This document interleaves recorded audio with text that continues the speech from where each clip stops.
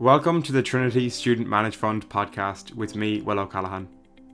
On this podcast, I speak to leaders in the world of finance, business and technology to give us students a better insight into careers we may wish to pursue.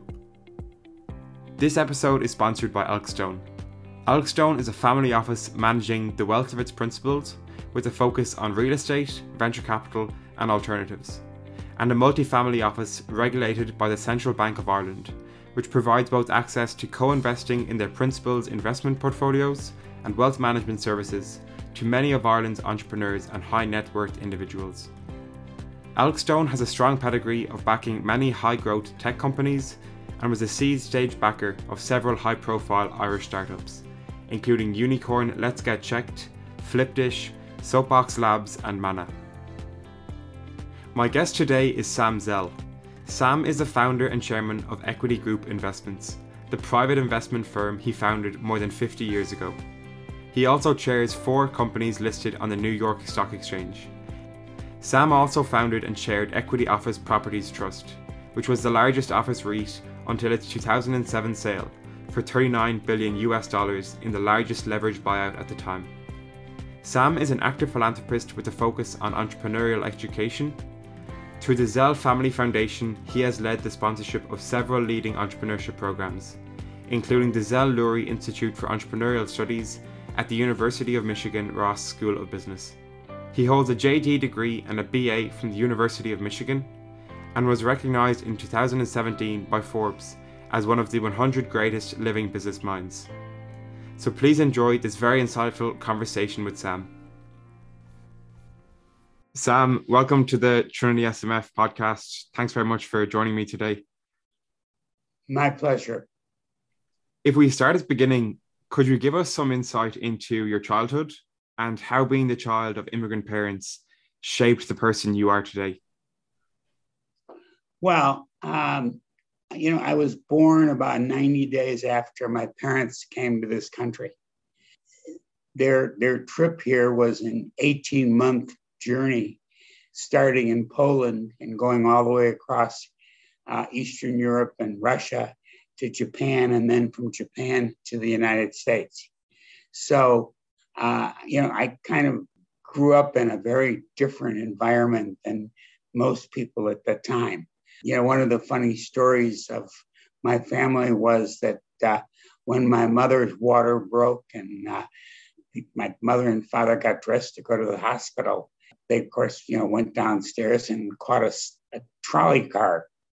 And the trolley car, in order to get to the hospital, had a transfer. And they got to the transfer point, and it was like 11 o'clock at night, and the next trolley car didn't come. So they walked the last 6 blocks to get to the hospital for me to be born. But, growing up in that kind of a household had all kinds of ramifications for me. First of all, there was an innate and continuous reference to how lucky we were that we were able to come to the United States. My father constantly referred to the streets, as being paved with gold. What he meant was that you had freedom, that you didn't, look around the corner every day to see who was threatening you, but that you were free to do as you liked and free to work as hard as you wanted to and achieve the objectives. So I grew up in a family where there was a great emphasis on excellence, a great emphasis on education. I can't tell you how many times my father told me that what other kids did wasn't relevant. What was relevant is what you did. And that from his perspective, my orientation was to have too much fun. I never forget when I was in high school, I went to my high school basketball game on a Friday night. And then the next week, the team was playing again. And I told my father I wanted to go to the basketball game. And his response was, "You went already. You went last week. Why would you want to ever go again?" And I think that bringing that kind of a discipline, a high aspiration and a high expectation to everything that represented my life, for sure, set me forward and made me think differently, for sure differently than my contemporaries. The difference between the way I looked at life and the way, my friend that, across the street who had grown up in the United States and his parents had grown up in the United States was very different. I think as a result, I think that I had a much higher discipline level, a much higher expectation level, and I think that played a major role in my success going forward.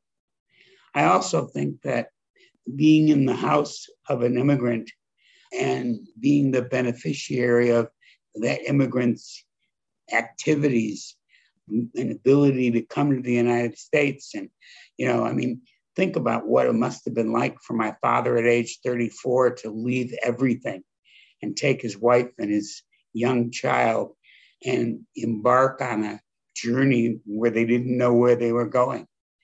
That certainly, that story certainly influenced me very significantly and probably had a big impact on, I think, a general philosophy that I had, which was that, I didn't know what I couldn't do. And therefore, I was never stymied by, fear of failure or because I didn't know what I could do. And so therefore, nobody told me I couldn't do things. So I just did them. That's a great story, Sam, and thanks for sharing those details. If we fast forward a few years then to when you were in university at the University of Michigan, as a third year undergrad, you got involved in real estate and managed a 15-unit student apartment building.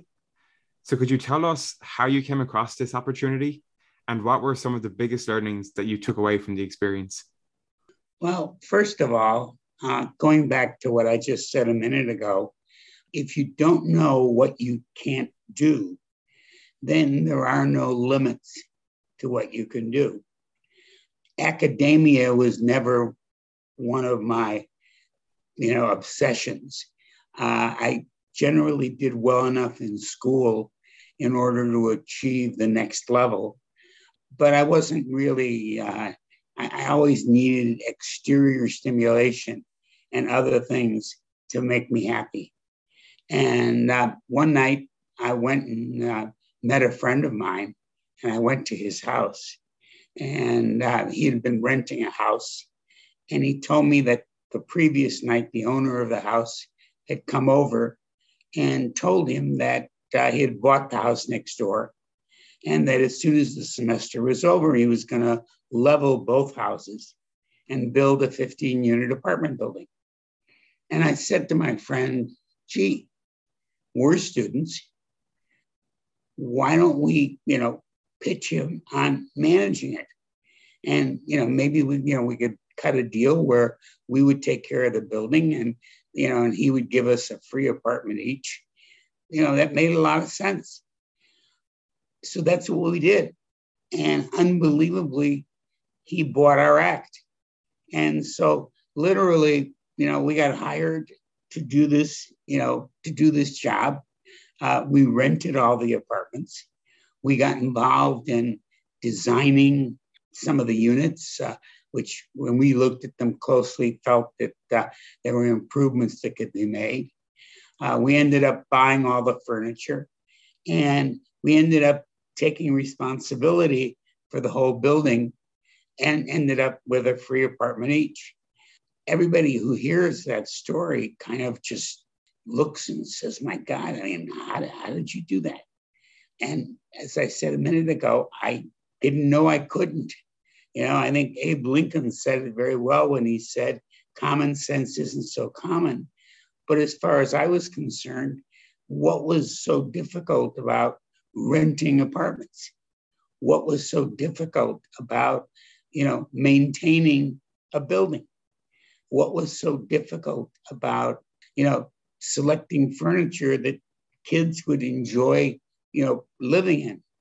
none of it seemed to be much of a challenge. And the result was that we got the job. We were very, very successful, did much better than was expected. And the result was that that set of owners in that first building then gave us another building. And then somebody else heard about us and gave us a third building.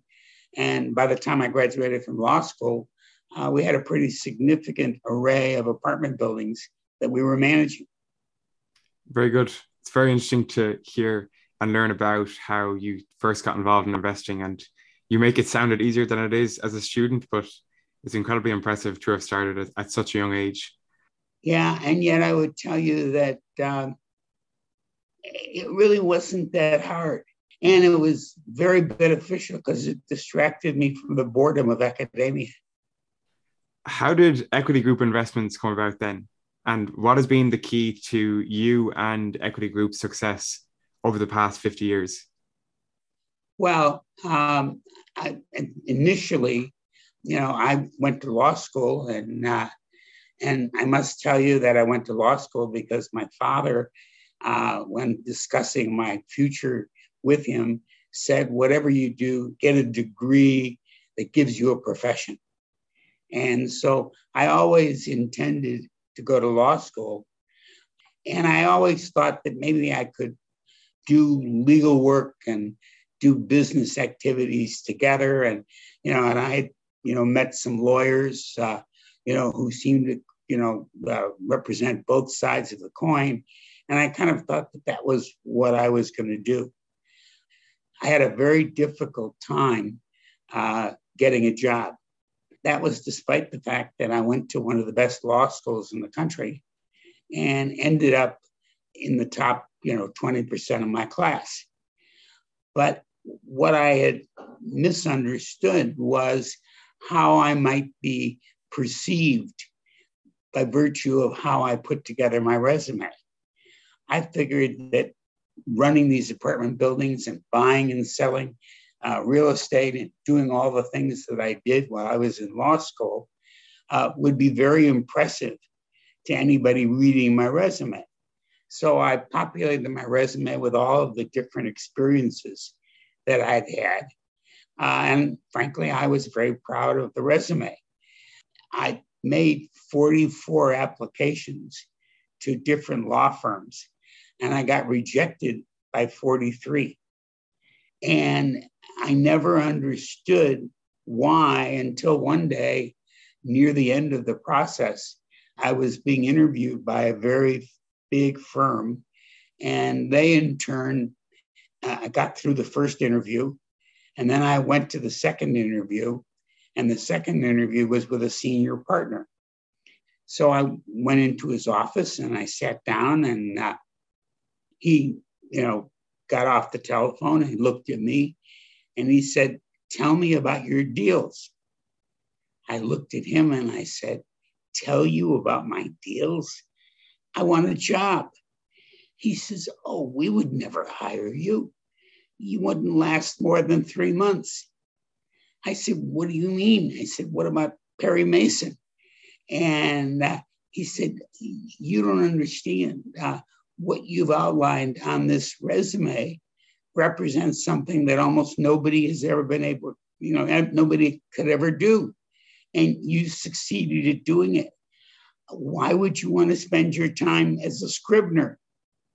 And I said, but that's, I just went to law school. And he says, "You don't understand." Well, after that interview, I had a better understanding of what he had to say. The 44th firm did hire me. And that firm was a very small firm, and it had 7 lawyers in it. And their focus was real estate.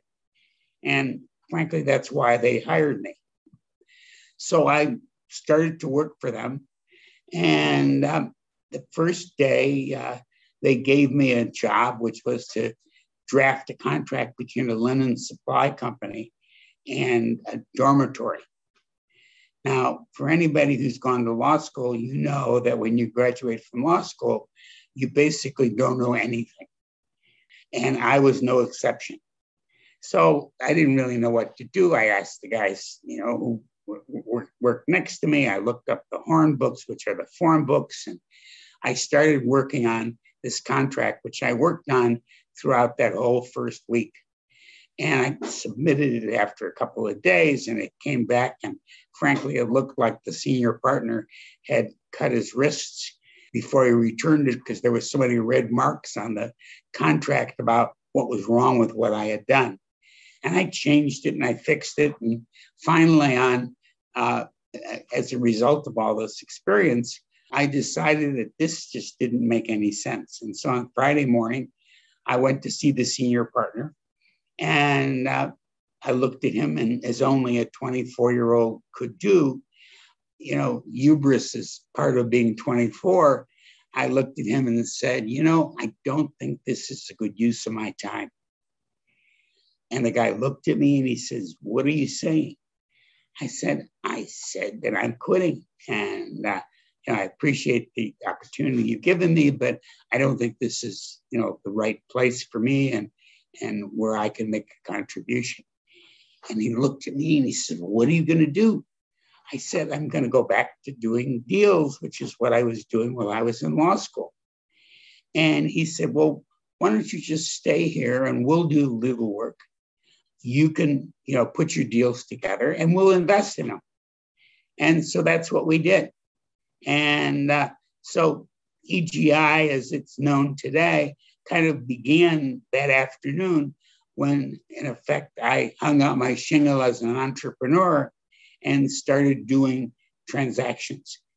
That lasted about a year and a half, when it became very obvious that you can't really operate inside of a hierarchical structure being an entrepreneur. And so in January 1st, 1968, I basically stepped out and created the company that, I operated for the next 50 years. Creating that company and making it work has been a full-time experience, to say the least. It's been an experience with an extraordinary amount of change.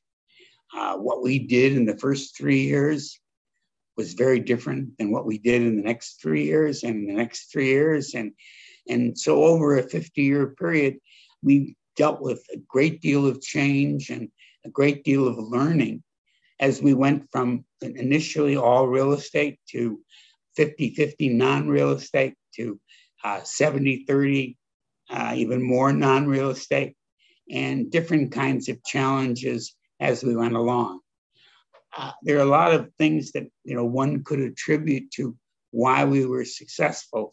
I think one of the most important ones was what I call is the 11th commandment, which is "Thou shalt not take oneself seriously." I think we basically, from the beginning, viewed it as fun, viewed it as a challenge, didn't think, frankly, the rest of the world was a lot more impressed with what we did than what we were impressed with. And I think the result was that we were able to, communicate and create an environment of accessibility and an environment of internal unity and recognition that the challenge was the competitors outside, not the challenge inside. It started out as a very small firm of 3 people, and the communication system was yelling, and then eventually became a multinational organization with representation all over the place and billions of dollars of assets, but very much never losing its sense of fun. That's a fantastic story, and I'm sure you haven't looked back since that day, speaking to the senior partner, to see where EGI is now. I think my attitude is that last time I checked, my neck didn't turn all the way around. So I therefore have never spent much time trying to look back, and I spent all my time trying to look forward. And it's clear from reading your book that Jay Pritzker is someone who played an important role in your career as a mentor and your first investor. Could you explain for our members who Jay was, how this relationship developed, and what was the most significant thing you learned from him? First of all, Jay was not my first investor, but he was probably the most significant investor. Jay was the ultimate entrepreneur, the ultimate risk taker, and maybe the smartest single businessman I've ever met. He was responsible for building one of the great fortunes in the United States. Some of the things that he was most known for was the creation of Hyatt Corporation, one of the largest international hotel companies. But frankly, compared to some of the other things he did, that was relatively small. I met Jay because one morning I was sitting in my office and somebody that I dealt with called me at 7:00 in the morning and said, I was with Jay Pritzker yesterday, and he's looking for a young lawyer, real estate entrepreneur under 30 to come work for him. And I thought of you, and that you were perfect. And I said to this guy on the phone, I said, come on, if I met all of those criteria, why would I want to work for him or anybody else? And he said, oh, you should go meet this guy. I said, I don't understand, what's that kind of, anyway, bottom line is he convinced me to go meet him. So the next morning I went over at 9:00 in the morning, and I literally sat at Jay's desk from 9 in the morning until 4:30. The first, 5 or 6 hours, he was trying to convince me that I should come join him. And I kept trying to explain to him that if I met all of his criteria, by definition, I wouldn't want to join him because my independence was too important to me. And then finally, at about 4:30 in the afternoon, I said, look, Jay, you're not going to convince me. Why don't we just do a deal together? And the result was that we did the first of many deals together. And I learned a great deal, sitting, at his footsteps. There were a lot of things that I learned from that relationship. But perhaps the one thing that I learned better than anything else was that he had a very unique ability to look at a situation and identify the risk. I would come to him with some convoluted structure of how I wanted to do it and what the opportunity was, and I'd lay it all out, and it would have 20 steps, and he'd look at me and he'd say, but isn't the basic risk step 7? Isn't this where it either works or it doesn't work? And I was, just taken aback that here I had laid all this out and laid everything out. And this guy just literally, took a knife and stuck it right in the center of where the risk really was. And I think that I've been perpetuating that strategy myself ever since.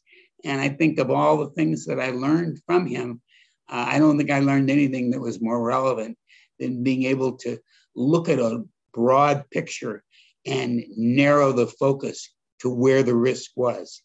Because if you can identify the risk, you can evaluate the risk.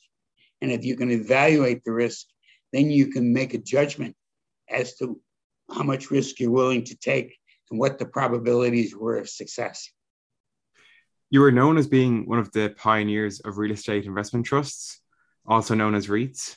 So could you explain for the listeners, firstly, what REITs are and what made them so attractive for you to invest in day one?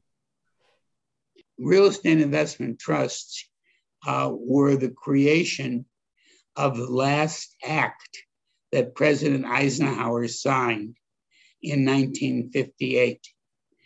And it was actually an amendment to the Cigar Act, which had something to do with the regulation of cigars.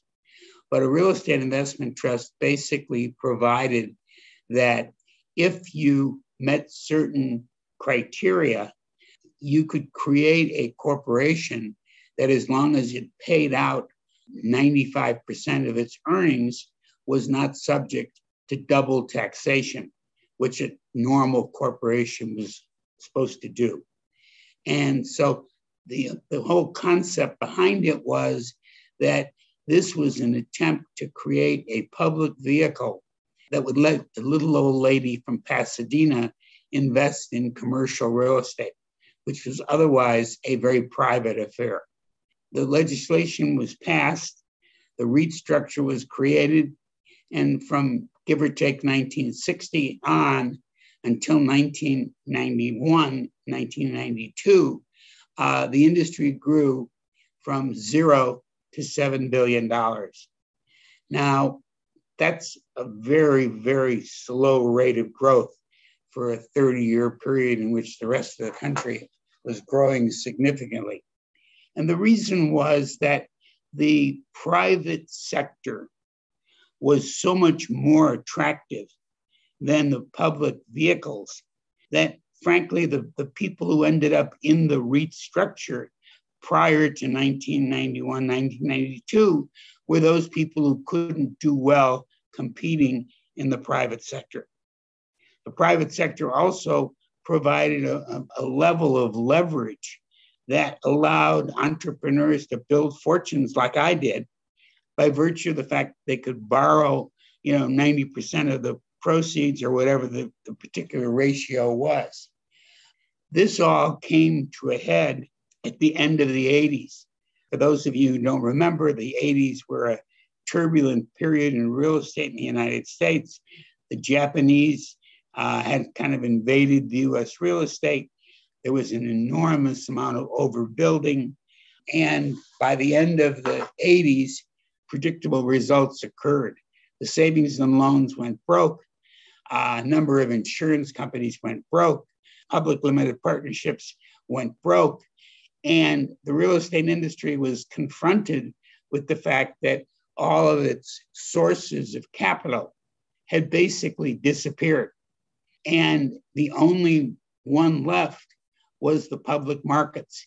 And that's what precipitated the creation of what we would call today the modern REIT era. So from about 7 billion in total assets under management in 1992 or 3 to over $1 trillion of assets under management today, it gives you an idea of how successful the whole creation and development of the REIT market has become. And sticking to REITs for a moment, you founded and chaired Equity Office Properties Trust, which was the largest office REIT until its 2007 sale to Blackstone for $39 billion US, which was the largest leverage buyout at the time. So could you tell us how this deal came about? And over the years, how have you learned to think about timing market cycles, and what are the key indicators that you analyze? Well, first of all, the origins of Equity Office were directly connected to my attitude about what was going on in the overall real estate market. As I said previously a few minutes ago, the 80s represented overbuilding of every form of real estate in the United States. Matter of fact, I wrote an article in 1988 called From Cassandra with Love. That article with Cassandra was a lady who lived in Troy in mythical times, and she was cursed by the gods of making true predictions that nobody would believe. And when I wrote the article, this was 1988, and there was still a lot of over enthusiasm for real estate. And I got involved and basically said the end of the world was coming, and that we were about to confront the greatest oversupply in history and the greatest real estate depression that anybody had ever seen. Needless to say, everybody criticized me for writing this, suggested that I was actually trying to discourage anybody else from entering the real estate market so that all the, quote, good deals I could keep to myself, and other kind of ridiculous versions. I followed up that article in 1989 by beginning the first real estate opportunity fund. The challenge of raising institutional money for real estate opportunity was truly extraordinary, because not only did we have to confront in a conversation with institutional investors who had been listening to, MIAs and other savants about how terrific the real estate market was. And we came in and said the end of the world was coming. And the second thing was that in many cases at that time, institutional investors didn't even have an allocation for real estate. Real estate, there was still a question of whether real estate was an appropriate class of investment or assets for institutional investors. So those were kind of the first two challenges that we confronted, but we were able to raise in that first fund $400 million. And then I've subsequently raised 4 more additional funds. So we raised, I think, $3 billion and running all the way up until about 1995. And we invested in office buildings primarily, but a lot of other as well. We sold off everything else but the office buildings. And then in 1997, created and took Equity Office public. And we ran that company from 1997 till 2007 when we sold to Blackstone. A lot of people give me credit for market timing and genius at picking out the right time. I would like to agree with them, but I don't necessarily believe it. As I said before, common sense isn't so common. So we had a very simple philosophy, and that was that every 90 days we valued the portfolio. And we measured that up against the stock price and measured that up against other steps and then acted accordingly. And frankly, by the time 1996 came around, we actually believed that we were too big to be acquired by anybody. And so being acquired wasn't even part of the mix of thoughts that we had at the time. And I remember we actually got an approach in the end of 1996 or the middle of 1996 from an institutional investor. And they came up with a number, and the number was significantly below what our NAV analysis had been. And so we just said, without even raising the question of whether we were too big to be acquired, we just said, you're not in the ballpark, and thank you very much. And we continued to operate, and we then did our next, NAV analysis. And then all of a sudden, out of the woodwork, and in the end of 96, in November of 96, Blackstone showed up with an offer, all cash, subject to nothing. And the number was, give or take, 20% higher than our last NAV. That put me in the unique and frankly difficult position, which was that, once you take a company public, you kind of make a deal with the devil. When it's a private company, it's your company and you get to decide what to do. When you take it public, you basically accept the fact that your public shareholders are who you are responsible to. And so receiving an offer above our own valuation of what it was worth required us to respond. We responded and ended up agreeing to a price with them. But the key to the transaction from our point of view was that we really didn't know what the portfolio was really worth. And so what we wanted to do was make sure that whatever deal we agreed to did not preclude anyone else from competing to buy it. So we agreed on the price, we agreed on the terms, and the real sticking point was the breakup fee, which was, we kept that very, very low. It was $200 million against the $39 billion deal, which basically meant that no one who was interested would be precluded from acting because of some breakup fee. And that resulted in some other activity. And eventually we went from $49.50 a share or $48.50 a share and closed the sale at $55.50 a share. And in the process of upping the Blackstone bid from $48.50 to $55.50, each time we went higher, the breakup fee went higher.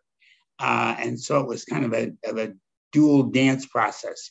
But that's how we achieved that objective. I still don't think it has anything to do with genius at picking time. The genius was to understand what it was worth, or what it was worth to us, as opposed to what it was worth to somebody else. And in that particular case, it was worth more to somebody else than it was worth to us. And we were able to take advantage of that arbitrage and, deliver an extraordinary rate of return to our investors and ourselves. Equity Group is known for only doing a few deals per year. What is the main reason for this strategy, and what makes a deal attractive enough for Sam Zell to purchase an asset? It starts with being agnostic about industry. We don't say that, our focus or our specialty is logistics or drugs or what. We look at every opportunity differently and attempt to figure out whether, we could handle those opportunities. But as a starting point, the starting point is we never do anything that we couldn't take over and run ourselves if things got very difficult. So we don't do any rocket engines. We don't do any biotech stuff. And we end up doing stuff that fits that Abe Lincoln comment about common sense isn't so common. And we look for opportunities that perhaps other people don't see or have other characteristics that we think protect us. As an investor, first and foremost, our objective is to understand the downside. I think it was Bernard Baruch, who was one of the few people in 1929 who sold before the market went down. He had a very famous quote, which was, "Nobody ever went broke taking a profit." In the same manner, we've never suffered because deals got too good. So our definition of a successful investment is one in which we have predicted how bad it could get. And even if it got that bad, the fact that that was the limit of how bad it got was a very important part of the thought process. We also have a very healthy respect for competition. Given a choice, we always want a monopoly. If we can't have a monopoly, then we want an oligopoly. Open and unfettered competition is an extraordinarily difficult scenario. And you're oftentimes competing with other people's money, maybe run by third parties, people who have less concern or less rate of return expectations. So I think we've always been very focused on barriers to entry. And this was true in real estate or in other companies. What are the risks?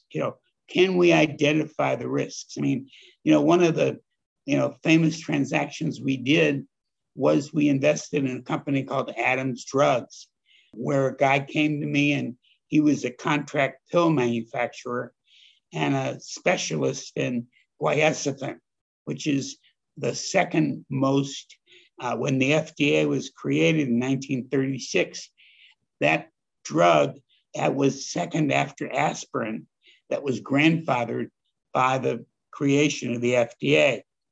And and there was a provision in the FDA's initial legislation that said you could get a monopoly if you proved a new level of efficacy for an existing grandfathered drug. And so I looked at it and I said, well, we've never been in the drug business, but this is really not the drug business because the drug itself has got over 100 years of experience. And the idea of creating a delayed, delivery system was also proven. So just a question of paying for the clinical trials and then creating a product. And we did that and eventually created a product called Mucinex, which today is the number one product of that nature. And, I think we made 20 to 1 on our money or something, with just some preposterous number. But again, very simple thinking, not esoteric, not synergism, just like in the same manner, we've done a lot of consolidations. And, one of the big issues in consolidations is that people put into the calculations synergism or cross-selling, and from our experience, those kinds of provisions are interesting, but rarely meet the expectations. And so instead of looking at them as synergism, we tried to identify redundancies. So one of the first consolidations we ever did was in the container leasing business, where there were 7 sisters worldwide that represented the container leasing business. And we, in effect, owned number 4. And we acquired number 3 and number 7 and became number 1. And the real key to the business was that we, eliminated, the 3 storage yards in Hong Kong and the 3 storage yards in Santos, Brazil, and made it 1 storage yard, and eliminated the 3 managers and made them 1 manager, and eliminated the 3 computer training systems to make it 1. So in the same manner, as opposed to expectation of cross-selling or things that hadn't actually happened, it was a very simple methodology that, again, represented common sense. There's a lot of very valuable lessons to take from that. Thanks for that. So sticking to the topic of kind of identifying risk and looking at the markets today, inflation is one of the biggest macro risks that we're seeing and investors have to be very conscious of. So what is your opinion on the record levels of inflation we're seeing, and what needs to be done to control these levels, do you think? Well, the answer is, inflation is nothing more complex than too much money chasing too few deals or too few opportunities. Particularly over the last 3 or 4 years, we've flooded the world with way too much money and made the cost of that money, less than the inflation rate. So, the true cost of capital was 0. That being followed up by a lot of inflation is hardly surprising. Clearly, we need to, the Federal Reserve is buying $80 billion worth of debt a month. It should be selling $80 billion of debt a month and shrinking, all of this empty money that's floating around. In the same manner, 0 interest rates sound terrific, but 0 interest rates create an environment that's very prone to inflation. And ultimately, inflation is like leprosy. It's an eroding process that, in effect, is very deleterious to true profitability. So I think we need to, get back to basics. We have to reduce the amount of money, Build America Back programs like what the Biden administration tried to do would have only added more fuel to the fire. The level of inflation, I think, is actually understated. I think it's even higher than what we've seen, what the numbers suggest today. And I think it's very dangerous. We live in a world of fiat currencies. Fiat currencies are currencies that are not backed by gold or other hard elements. And therefore, inflation can easily get out of control. How many of us really, have studied the Weimar Republic and what happened when, all of a sudden wheelbarrows full of money were needed to buy a loaf of bread. So I think inflation is something that we need to pay attention to. We need to eliminate Federal Reserve people like Powell, or eliminate the word transitory. I don't know where he came up with that concept, But anybody who understands inflation couldn't possibly agree to that. He's since changed his tune. But the Fed, once again, as it's done numerous times in the past, has created way too much easy money. That's really a problem going forward.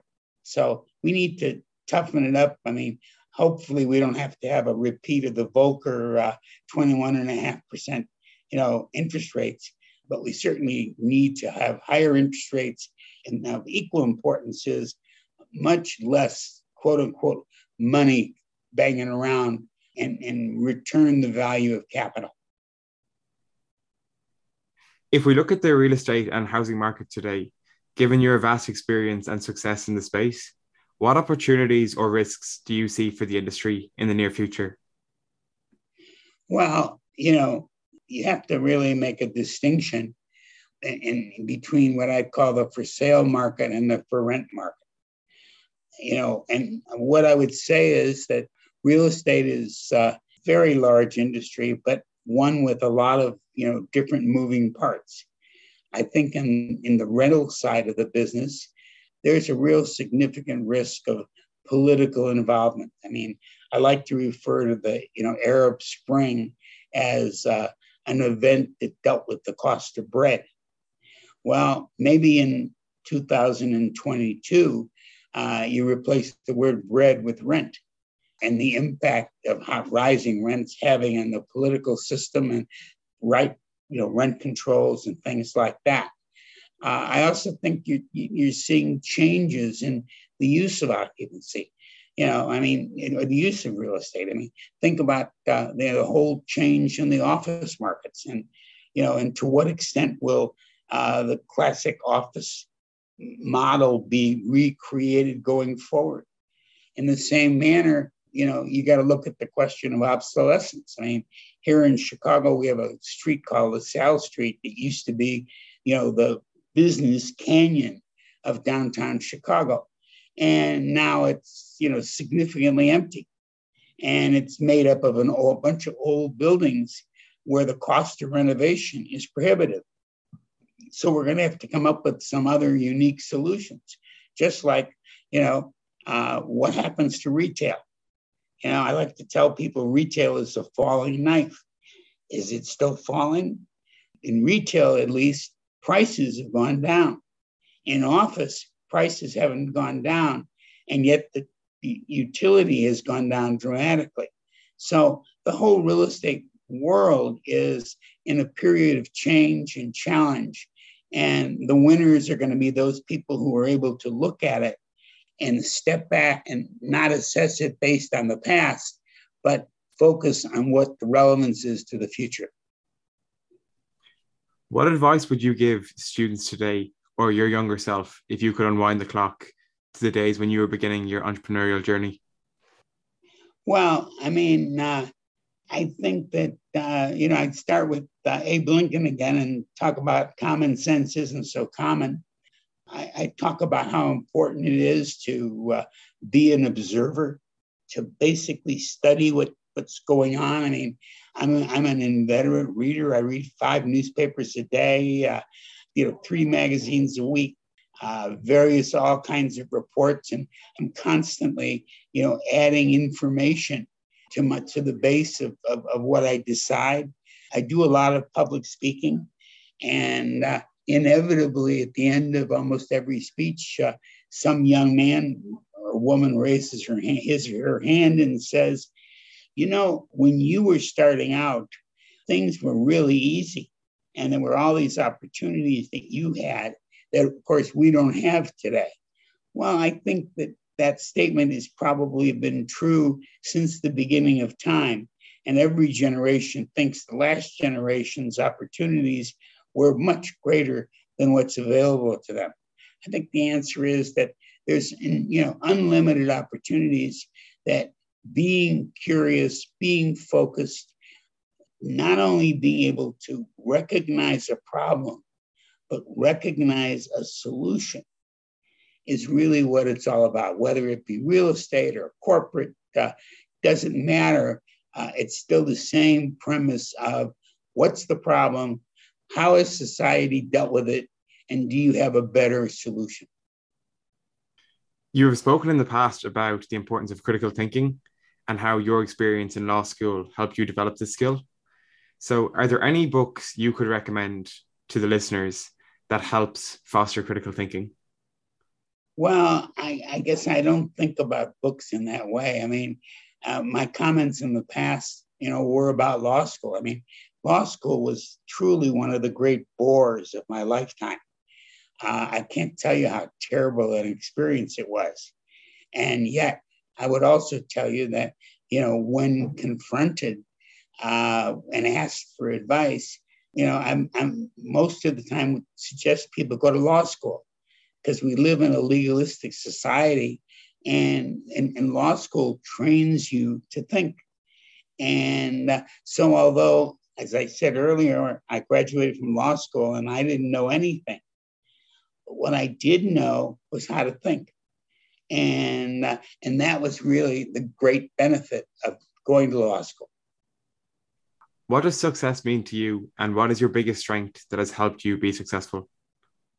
I think, that my success has been very much related to what I referenced to before, which is the 11th commandment of thou shalt not take oneself seriously.